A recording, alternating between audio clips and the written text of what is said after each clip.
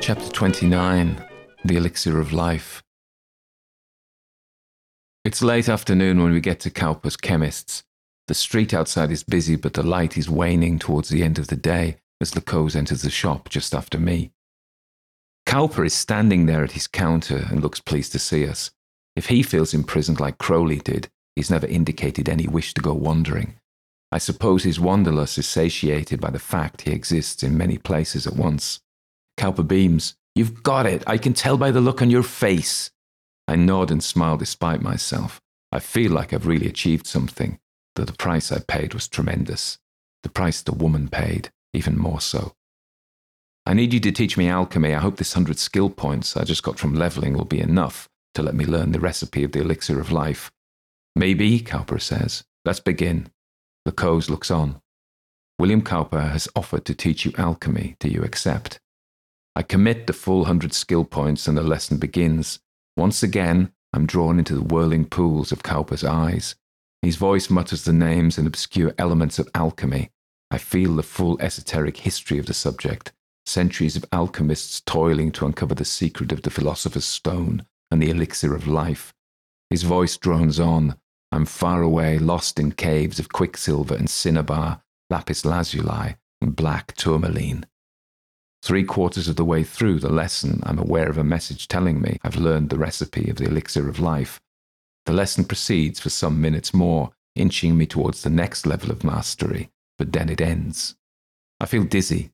Cars go past outside. I didn't check for the Brothers of Shadow before we came in. Now I see one over the other side of the street watching us, his mask fluttering over his mouth. I knew they'd guess I'd come back to see Cowper. They'd probably even guess why we're here. But I don't care now. The important thing is to continue with our mission. "Do you have all the ingredients?" Cowper says. I nod. "Crowley enchanted the mercury. I think it's now what we need." Lacose says, "Unless he's played a trick on us. I wouldn't put it past him." This is something I hadn't. That's something I didn't anticipate. I suppose I should have. Dark panic rises in me. "Can I go through to your laboratory to make the elixir?" Cowper nods and leads the way through. As we go through, I say to Lacose, "Did you see the Brother of Shadow outside?" Lacose says, "I would have shot him there and then if it wasn't broad daylight, but I can't afford the reputation loss, and I don't need the police on our back.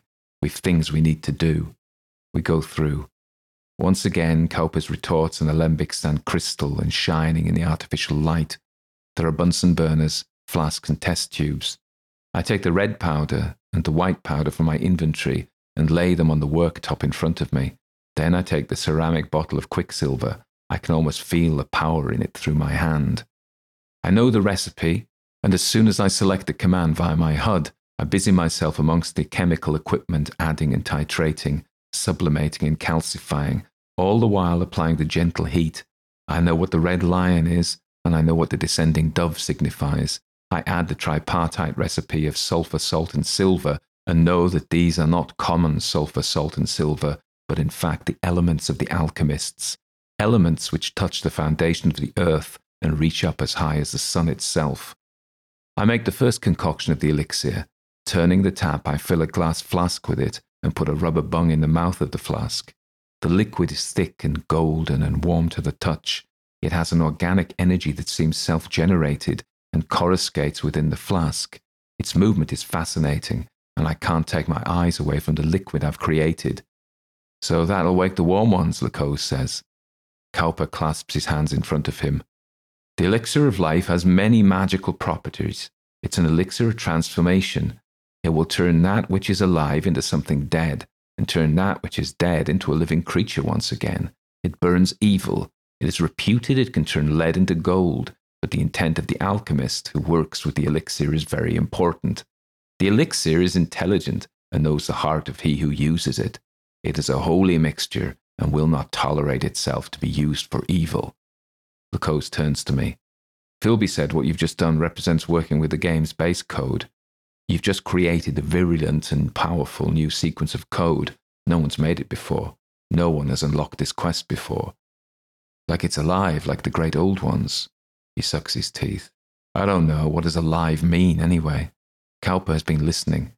"The elixir has an intelligence, a mind of its own. But it's like RNA and DNA, just a digital equivalent. It'll make changes in the code of the object it's applied to, Lacose says. If it works, I say. Lacose asks if he could hold the flask containing the elixir of life. He seems as fascinated as I am. He holds it with great wonder looking at it. I agree, I hope it'll do all we need it to do.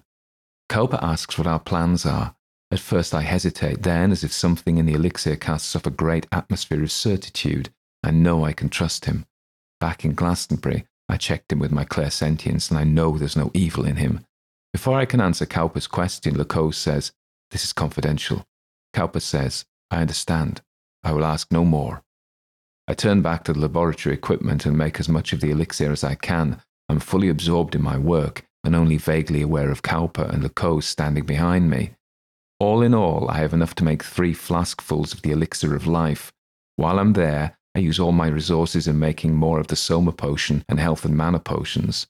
I make 2 travel potions and 2 return potions to get us to the nameless city. All we need now is a portal to Leng. What ingredients I didn't have, Cowper provides for me for free. Then he offers free health and mana potions.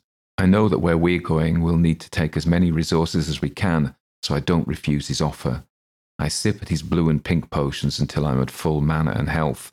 Then I take out my syringe and under the watchful and disapproving eyes of Lacose, I replace my sanity with a needle. I offer it to Lacose, but he refuses. I'll take my chances with meditation. It's a slow process, but it doesn't have the side effects of the Soma.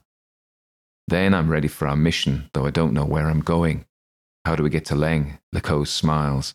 I was wondering when you'd ask that. Don't worry, I've got it all worked out. Are you aware of the Hawksmoor churches? I shake my head and he begins to tell me. In the 17th and first half of the 18th century, Nicholas Hawksmoor was a famous English architect. He designed a number of churches in London, but over 200 years ago, a rumour began to circulate. Something was amiss with the churches. Murders and dark deeds seemed to happen with more than normal regularity around them. Murdered people were found in the churches, and corpses dug up in the graveyards showed the marks of black magic. Sounds gruesome. He continues, and in the 20th century, when researching some of the murders of Jack the Ripper in London, a poet called Ian Sinclair started to notice the churches were laid out in a certain pattern. He wrote a poem called Lud Heat. Have you read it? No. You should. Anyway, what pattern? Lacose strokes his chin. A pentagram. And some people say Hawksmoor was a cultist and his churches were a mockery of God rather than a celebration. He arranged these churches in an occult symbol and he baptized each one of them with a murder. Each church is in fact an offering to the great old ones. There's a lot of it about.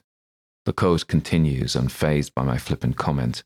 But what is more interesting is what is at the center of this pentagram. He pauses dramatically. I say, I know you're going to tell me what it is, so cut out the dramatic suspense and just blurt it out. Lacose smiles. At the center of the pentagram is the portal to Leng in the Dreamlands. What? In the center of London, visible to all, is a doorway to another world. At least in Glastonbury it was well hidden.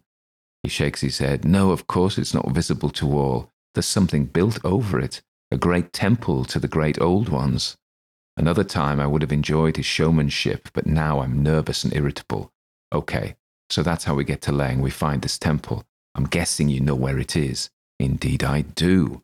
Then we take the potions of travel which I just created. So where's the temple? The temple is the British Museum. Cowper looks concerned but wishes us well as we leave the shop. Over the street, the Brother of Shadow is still watching as Lacose and I set off into the gathering dusk of London.